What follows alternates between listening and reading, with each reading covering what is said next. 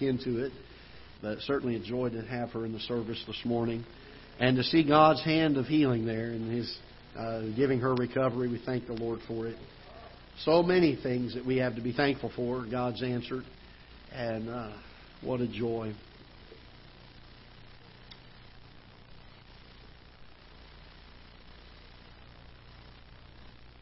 Proverbs chapter 14, if you will. We'll read a verse of Scripture and then turn to another passage. Verse number 12, the proverb says, "There is a way which seemeth right unto a man, but the end thereof are the ways of death." If you'll turn over to Proverbs chapter 16 and verse number 25, a verse that is almost exactly the same and yet says it again. "There is a way that seemeth right unto a man, but the end thereof are the ways of death." Father, we pray that you would bless the message this morning and, Lord, use it as you would see fit. I pray that you would help us to understand the truth of it, that we would be reminded of it very clearly. And then, Father, I pray that your Holy Spirit will guide and direct us in the best course of action, the best way to use these things. We pray in Jesus' name. Amen. Two different times in Proverbs, the Bible says, "There is a way which seemeth right unto a man, but the end thereof are the ways of death." And I understand this, that we hold in our hands what we believe to be the inspired and preserved and inerrant Word of God. And for English-speaking people, we believe that to be in the King James Version of Scripture. And we say we believe that. It really doesn't matter whether we believe it or not. It's still the truth.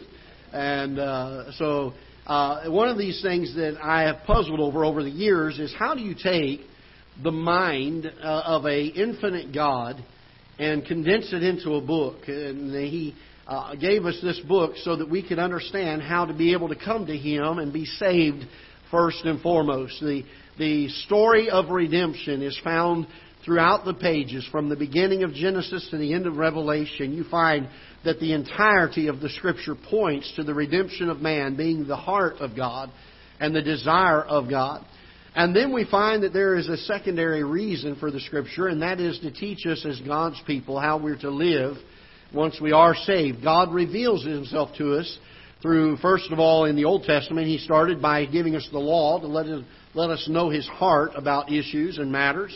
And some of that law was given distinctively for the nation of Israel, for no other reason than to set them apart as a peculiar people, so that they would be identified as His chosen people. And a few of those types of laws do not apply to us today, but we're simply there for a way of identification. But what does apply to us is the fact that God does intend for His children, those that have trusted Christ as their Savior, to live a life that is peculiar, that is distinct, that is something that the world can see. There's a difference that God has made in the lives of each person that has trusted Him as Savior. The Bible tells us that if any man be in Christ, he is a new creature. Old things are passed away.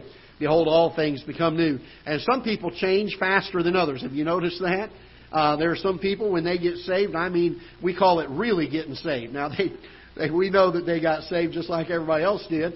But their zeal, their excitement to grow in the Lord, they don't know anything better than to just read the Bible and believe that it's true. You remember those days when we just took the Word of God at face value and said, that's what it says, that must be what He means. And by the way, that has never changed. God's desires for all of us to be that way. But it's amazing how when we get saved, we're so zealous for the Lord. And then others, maybe they're a little bit slower. They're learning. They don't know some things. And they're trying to dig into Scripture and find out some things. They weren't raised in Sunday school or church or in homes that took them to church very often. And so they're a little bit slower. But there's always something that is different inside of a person that trusts Christ as their Savior. We live in a world today where, to be honest with you, there's a lot of people who are very religious-minded.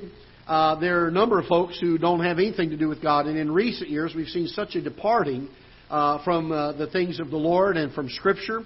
I was talking to a fellow just yesterday over the phone, and I introduced myself as the pastor here. And for the next 4 or 5 minutes, as we were talking on the phone, he began to use vulgarities and cussing. And I thought, there was a day when people would not curse in front of a pastor or in front of a lady in public. And these things that used to, even unsaved people would hold dear and at least had some kind of an idea that the things of the Lord were of a sacred nature. But we're living in a world where we have, as Christians, brought God down to a man's level, and we've tried to make Him more appealing and more acceptable to the world. And the truth is, the world looks at our God and they see nothing really a whole lot different between Him and what they're doing.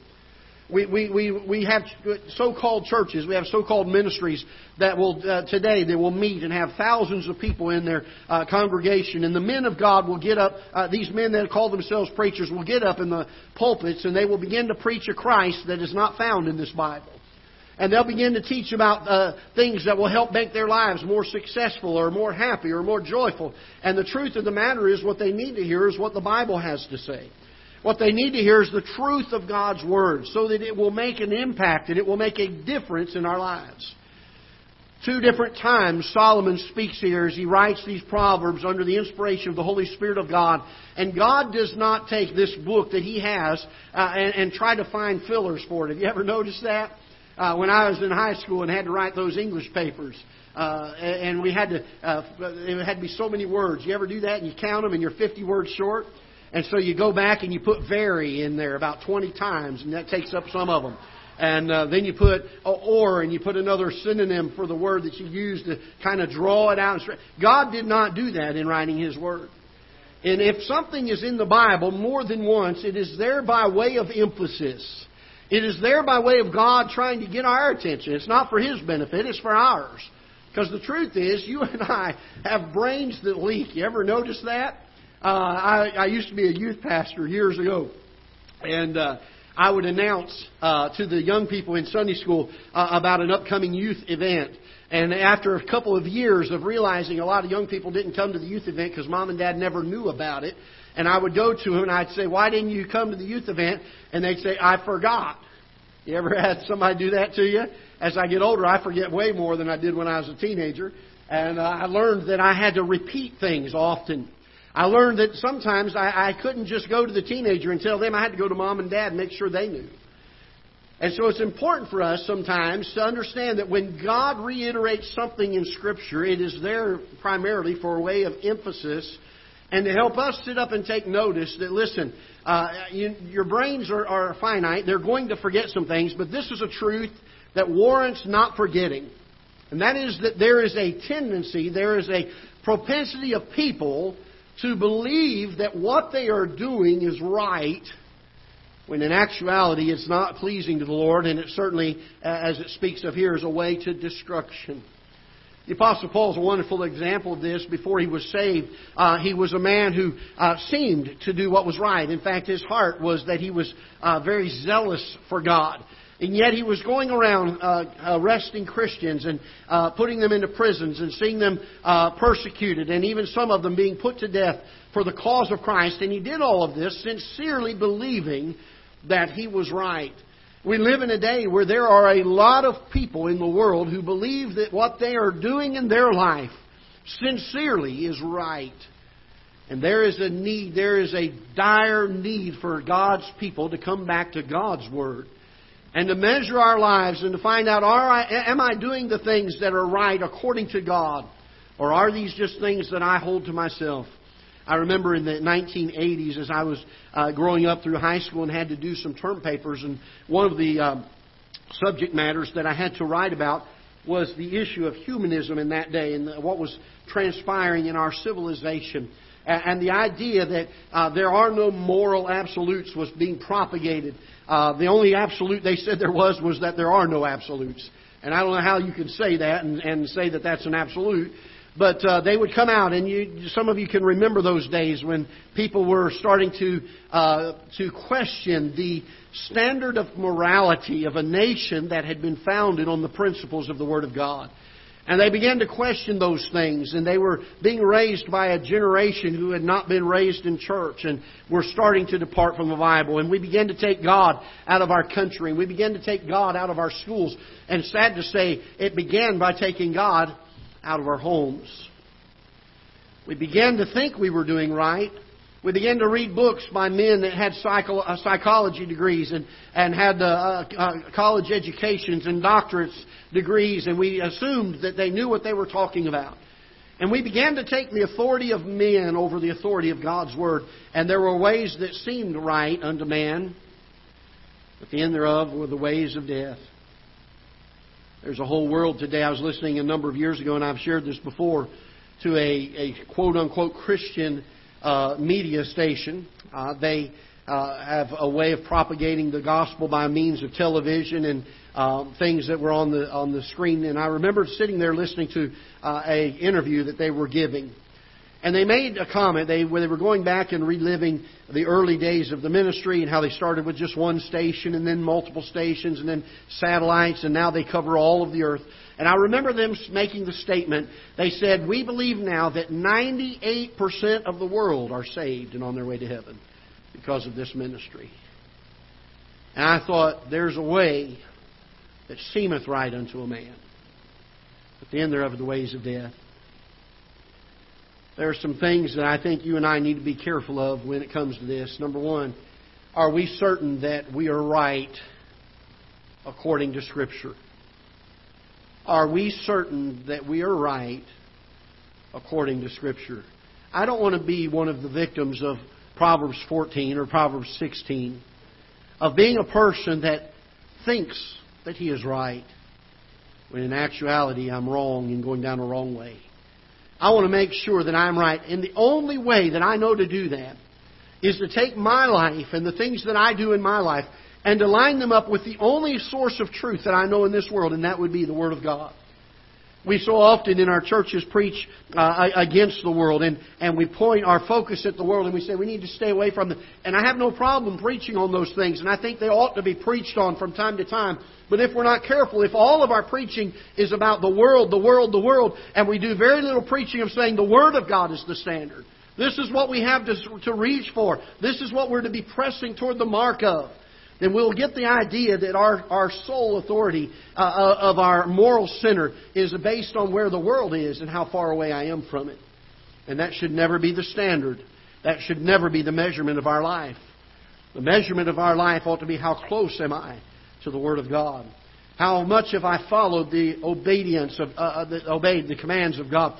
We've been studying in Sunday school a survey of the books of the Bible. We were in 1 Samuel this morning. And one of the overlying things that we were learning about this particular book was the disappointment that God had in Saul simply because he did not obey His commandments.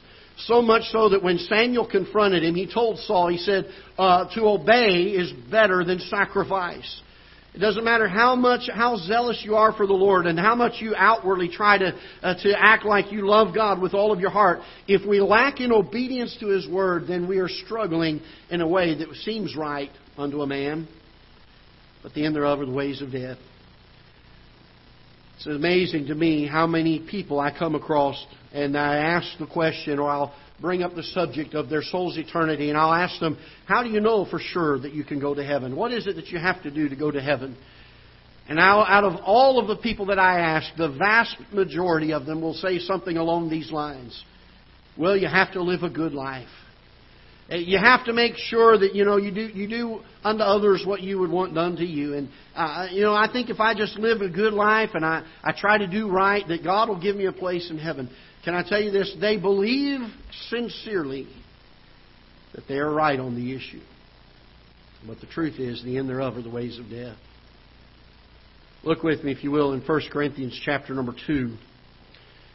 1 Corinthians chapter number 2. I want us to look at several things that we need to make sure we are right on. 1 Corinthians chapter number 2 and verse number 14.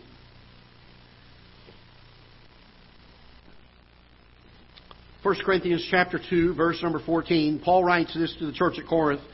But the natural man receiveth not the things of the Spirit of God, for they are what?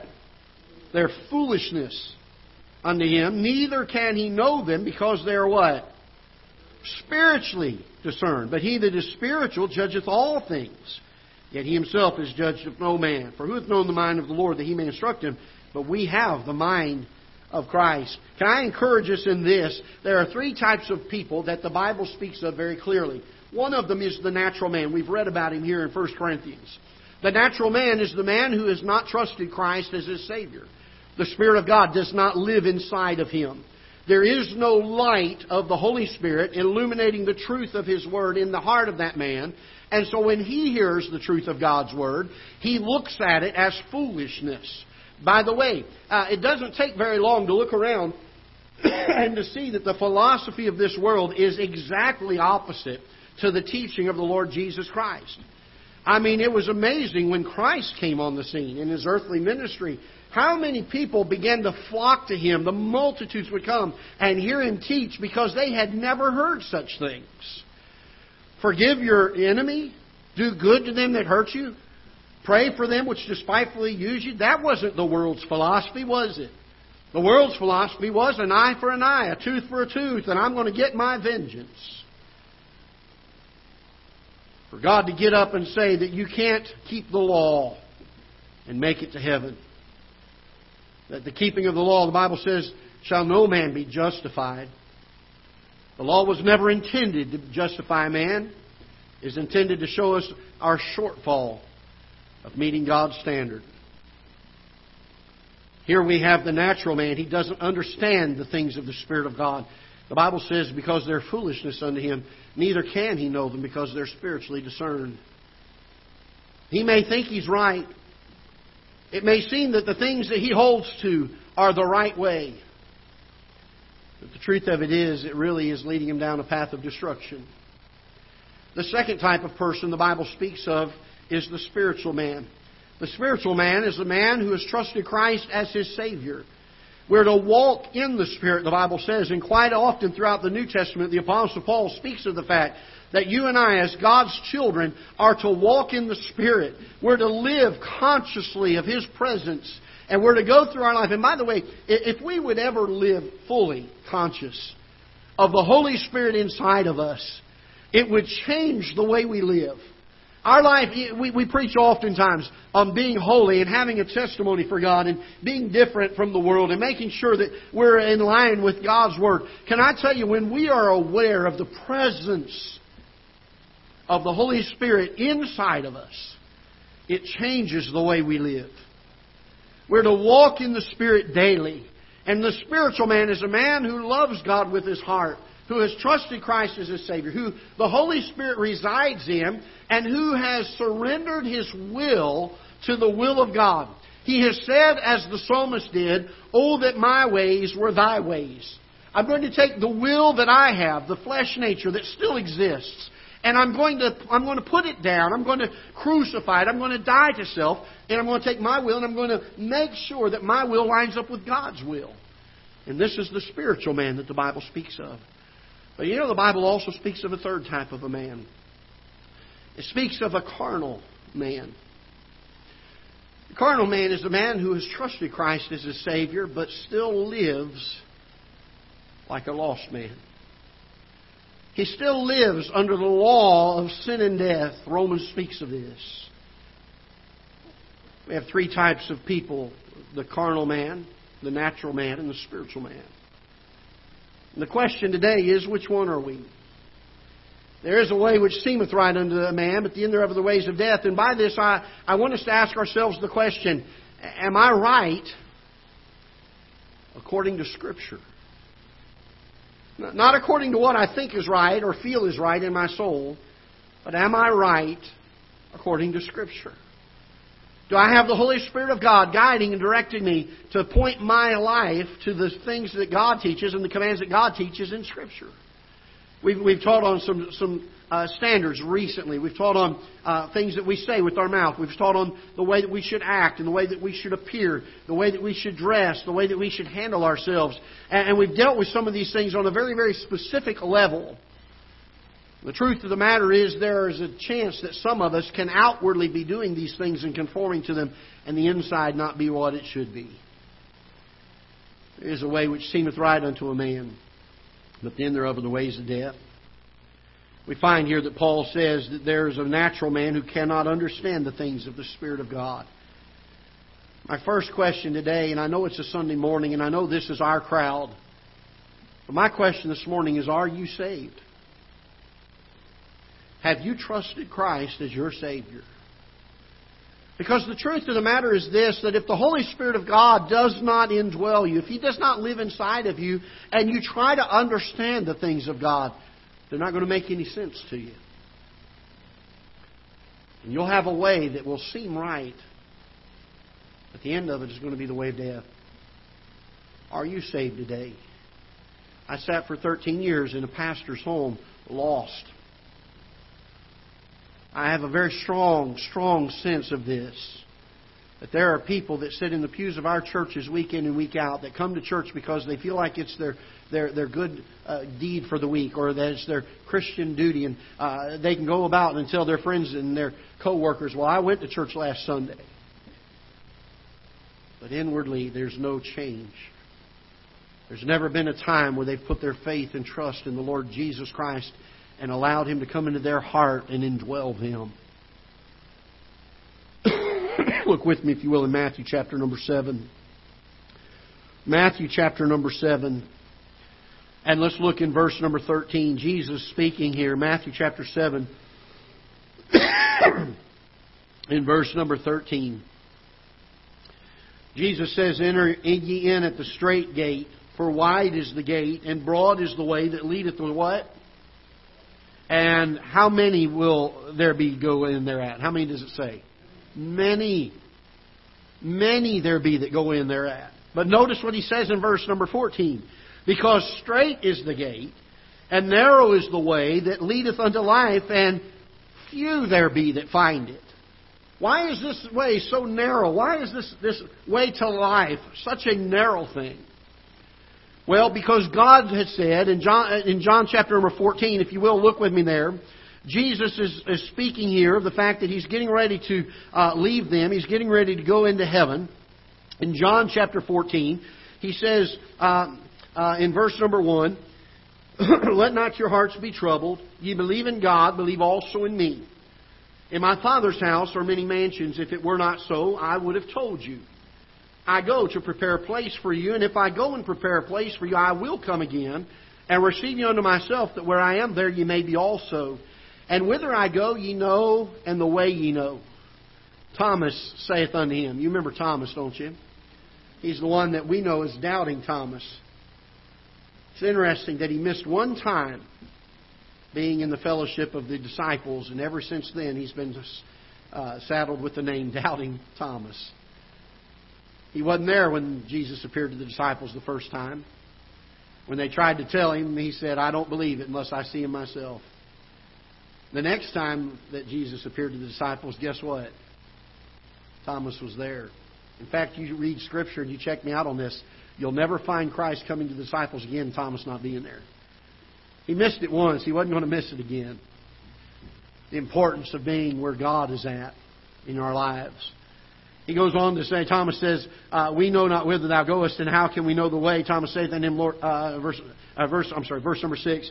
Jesus saith unto him, notice this, I am, what's the next word here? The. I am the way, the truth, and the life. No man cometh unto the Father but by what? But by me. It's a narrow way. I was in a Bible conference a number of years ago at a well-known, back then it was a very well-known Bible college for training preachers of the gospel. And I was there. We had a printing ministry in our church, and we were there representing our printing ministry and offering to print books and literature for churches and pastors. And we had a little booth set up there trying to let people know about the ministry. And a fellow came by, and he said, I'm just graduating with my doctor's degree, and I've done my doctoral thesis, and I was wondering if I could have it printed and put into a book. And he was from this well-known fundamental Baptist college that was very well known for putting out quality preachers. And I said, well, we'd be glad to. Do you have a copy of it? He said, yeah, I'll bring it by this afternoon. And he brought it by to me. And he handed it to me. And when he handed it to me, the title on the cover page was, The Other Ways to Be Saved. And I handed it back to him without even reading it. And I said, "Brother, we're not going to be interested in printing this. Because my Bible teaches there's only one way. It's a very narrow way. But it is only through the Lord Jesus Christ. By putting our faith in Him and what He did on Calvary. It's the only way we can get to heaven. There's not all these other ways. The Bible says, and even Jesus said, there is a broad way. There are other ways. But they lead to destruction. They don't lead to life. Are you there? Have you trusted Christ as your Savior? Well, Pastor, I've been in church ever since I can remember. I didn't ask you that. Are you saved? Well, I've taught a Sunday school class, Pastor. I've sung in the choir. I didn't ask you that. Are you saved? I think one of the most difficult things there would be in life would be to get to heaven having sat in the pews of a Bible-preaching church and all those years thinking I'm a Christian, to get to heaven and hear God say, "Depart from me, I never knew you." I'm not trying to get you to doubt your salvation. I'm simply saying this. Has there been a moment, has there been a time, a decisive moment in your life where you've realized that you were a sinner and you could not save yourself? And the only way you were going to be able to be justified and given a home in heaven was by trusting the Lord Jesus Christ and His price that He paid on Calvary as payment for your sin, and Him alone. Have you put that faith in Him? I'll be real frank with you. There were a lot of years that I believed I was saved. You know why I believed I was saved? Because I had prayed a prayer. I don't even remember what I said in the prayer. But I remember as a young boy, about 5 years old, kneeling down beside a bed and praying a prayer. And I would look back on that and I'd say, I'm saved because I prayed a prayer. But there was no faith involved in that. There was no taking my dependence for my eternal destination and taking it out of my hands and putting it in Christ's hands. And saying, "Lord, I'm trusting all of you and none of me. If I'm going to get to heaven, it's not going to be by anything I do. It's going to be by what you have done on Calvary for me." Are you saved today? Well, I'm in a Christian family. Didn't ask you that. Well, I read my Bible. I didn't ask you that. I pray. I have a time of devotion every day. I didn't ask you that. Are you saved? Because there is a way that seemeth right unto a man, but the end thereof are the ways of death. That means it can seem absolutely 100% right to us. But if we've not put our faith and trust in the blood of the Lord Jesus Christ, His death, His burial, His resurrection, as payment for our sin, if we're not trusting that, then we are lost. You say, "Pastor, how can you be so rude as to tell me I'm lost?" It's only because I care. If I didn't care at all, I wouldn't say a word about it. My heart's desire, and I love what the Apostle Paul said. He said that if it were possible, he would wish himself to be accursed so that his brethren could be saved. Do you understand what Paul was saying? Paul was looking at his people and saying many of them are on their way to hell. And here's what Paul was saying when he said that. He was saying, if it would be possible for me to go to hell so that they would not have to, Paul said, I'd be willing. That's how much he loved those around him that were lost. My second question today, not only is, are you saved? But what are we doing to reach others who are not? Paul looked at the lost and was broken for them. When was the last time we spent hours on our knees praying for a lost man? We spoke Tuesday night at our college class a little bit on the subject of revival and the cost of revival. The truth is, we enjoy living at the comfort level that we live. We're not willing to pay the price of what it would take many times for God to do a mighty work in our midst. When was the last time we wept over someone that was lost? When was the last time that we missed a meal in order to pray? When was the last time that we missed some hours of sleep in order to pray because our heart was so heavy and burdened for someone that was lost that we knew of, that we cared about? I wish that every one of us, as God's people, would get the heart of the Apostle Paul. I wish we would all have the burden that, Lord, if it were possible, I'd be willing to go and pay their sin in hell if it could have happened. Paul understood that it could not. And so, since he could not go to hell for them, Paul gave the rest of his life. And he gave all of his life sacrificially to try to reach people with the gospel of the Lord Jesus Christ. In Mark chapter number 10, if you will, turn there for a moment with me and look with me. Mark chapter number 10, verse number 17.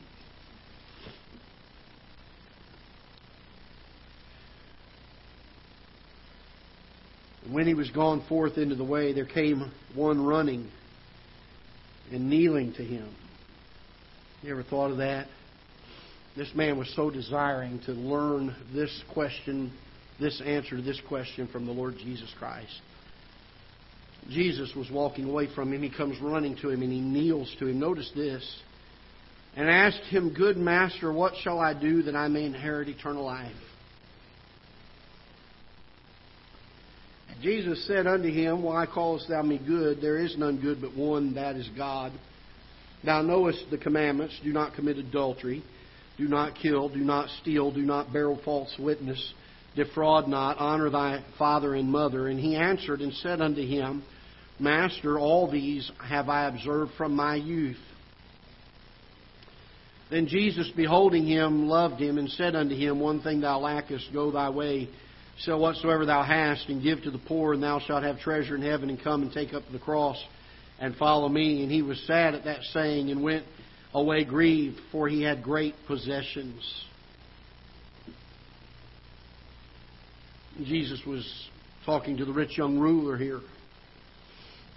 He was not telling this young man that if he were to do enough, he could make it to heaven. What he was trying to get this young man to realize was, no matter what he was able to do, it would not be enough. It would not be enough. Jesus, in verse number 23, looked around and saith unto his disciples, How hardly shall they that have riches enter into the kingdom of God? And he's not saying by this that a rich man can't make it into heaven. He's saying the rich man trusting in his riches. We understand the context of what this young man was doing. He was trusting his keeping of the commandments. He was trusting his wealth and his affluence, his position in the community, as his means to make it to heaven. And the disciples were astonished at his words, but Jesus answereth again, saith unto him, Children, how hard is it for them that trust in riches to enter into the kingdom of God? It is easier for a camel to go through the eye of a needle than for a rich man to enter into the kingdom of God. I've heard preachers preach on this passage before. They spoke of the difficulty. They spoke of a gate in Jerusalem that was not even named this till 300 years after Christ left this earth. They talk about a gate called the Needle Gate at Jerusalem, and how a camel had to get on his knees and go through the gate. And they talk about humility being a part of salvation, and certainly there is humility in salvation. But Jesus is not teaching here in this passage that it is difficult. He's speaking here of the impossibility of it. He goes on and he says this in verse number 24. Let's look again at how he words this. He says, Children, how hard is it for them that trust in riches to enter into the kingdom of God? It is easier for a camel to go through the eye of a needle than for a rich man to enter into the kingdom of God. You say, Brother Greg, how do you know he's speaking of the impossibility of it and not just the hardship of it? Because he tells us that. You don't have to take my word for it. Let's see what Jesus said about it, okay? And they were astonished out of measure, saying among themselves, Who then can be saved? And Jesus, looking upon them, saith, With men it is what? Impossible. That's what he was teaching. He wasn't teaching the difficulty of it. He was teaching the impossibility of it. The impossibility of what? Trusting in anything other than the Lord Jesus Christ. It is impossible. With men it is impossible, but aren't you glad the verse doesn't end there? But with God, all things are possible. So much so that Paul told the Romans in the book of Romans that He's able to save them to the Hebrews. He says that He's able to save them to the uttermost. It doesn't matter how deep our sin has gotten. In Romans chapter 5, he says, where sin abounded, grace did much more abound. There's not enough sin in this world that can keep you from the love of God and from the ability to be saved. And we as God's people have this wonderful message that this world needs to hear. And my second question is, what are we doing with it? If we've already answered the first and said, Pastor, I know that I'm saved, I've had a time in my life where I've trusted Christ as my Savior, then what are we doing to reach others with this wonderful news? Look with me in James chapter number 2. We'll be finishing here in just a moment. James chapter number 2.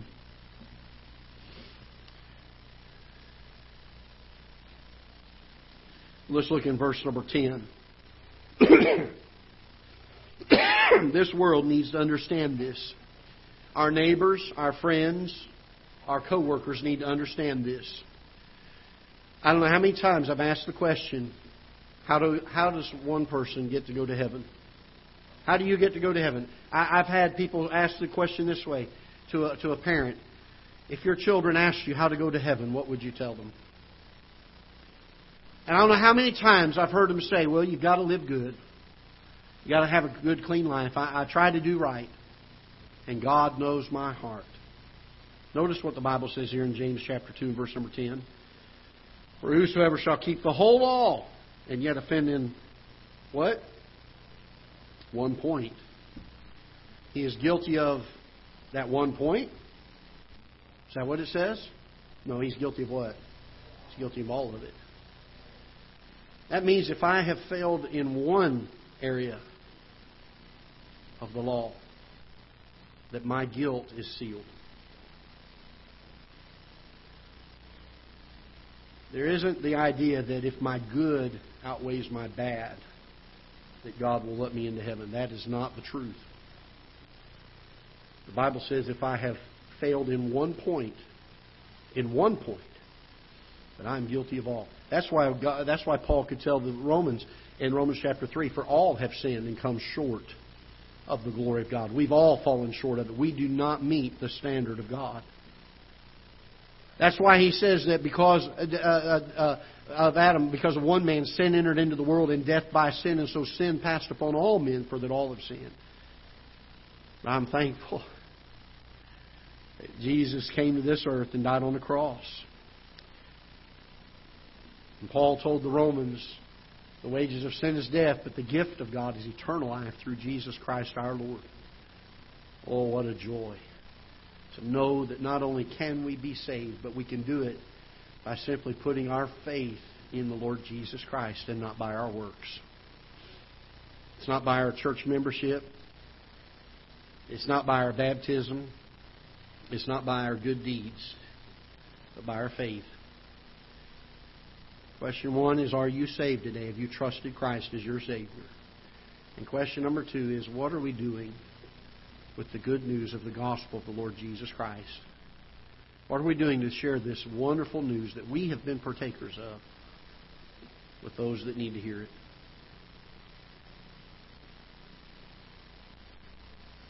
There are times. I shared a moment a few months ago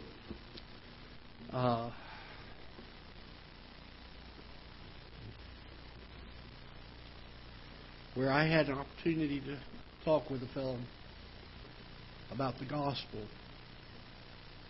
And Jonathan was with me at the time. We were at a restaurant, and there was a guy that we had met a few times before.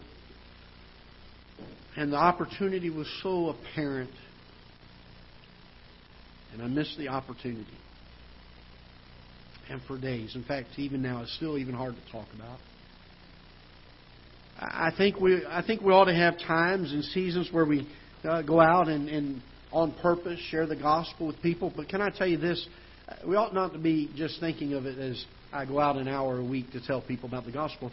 We ought to live our lives conscious of those that are lost around us, and with the opportunities being watched for. It's amazing how many times at a gas pump pumping fuel, someone will strike up a conversation with you, or you may strike up a conversation with them. How often at a restaurant when the hours are not real busy and the waitress is there and they're socializing with you in between their duties and they've got time to sit and talk, and we miss those opportunities.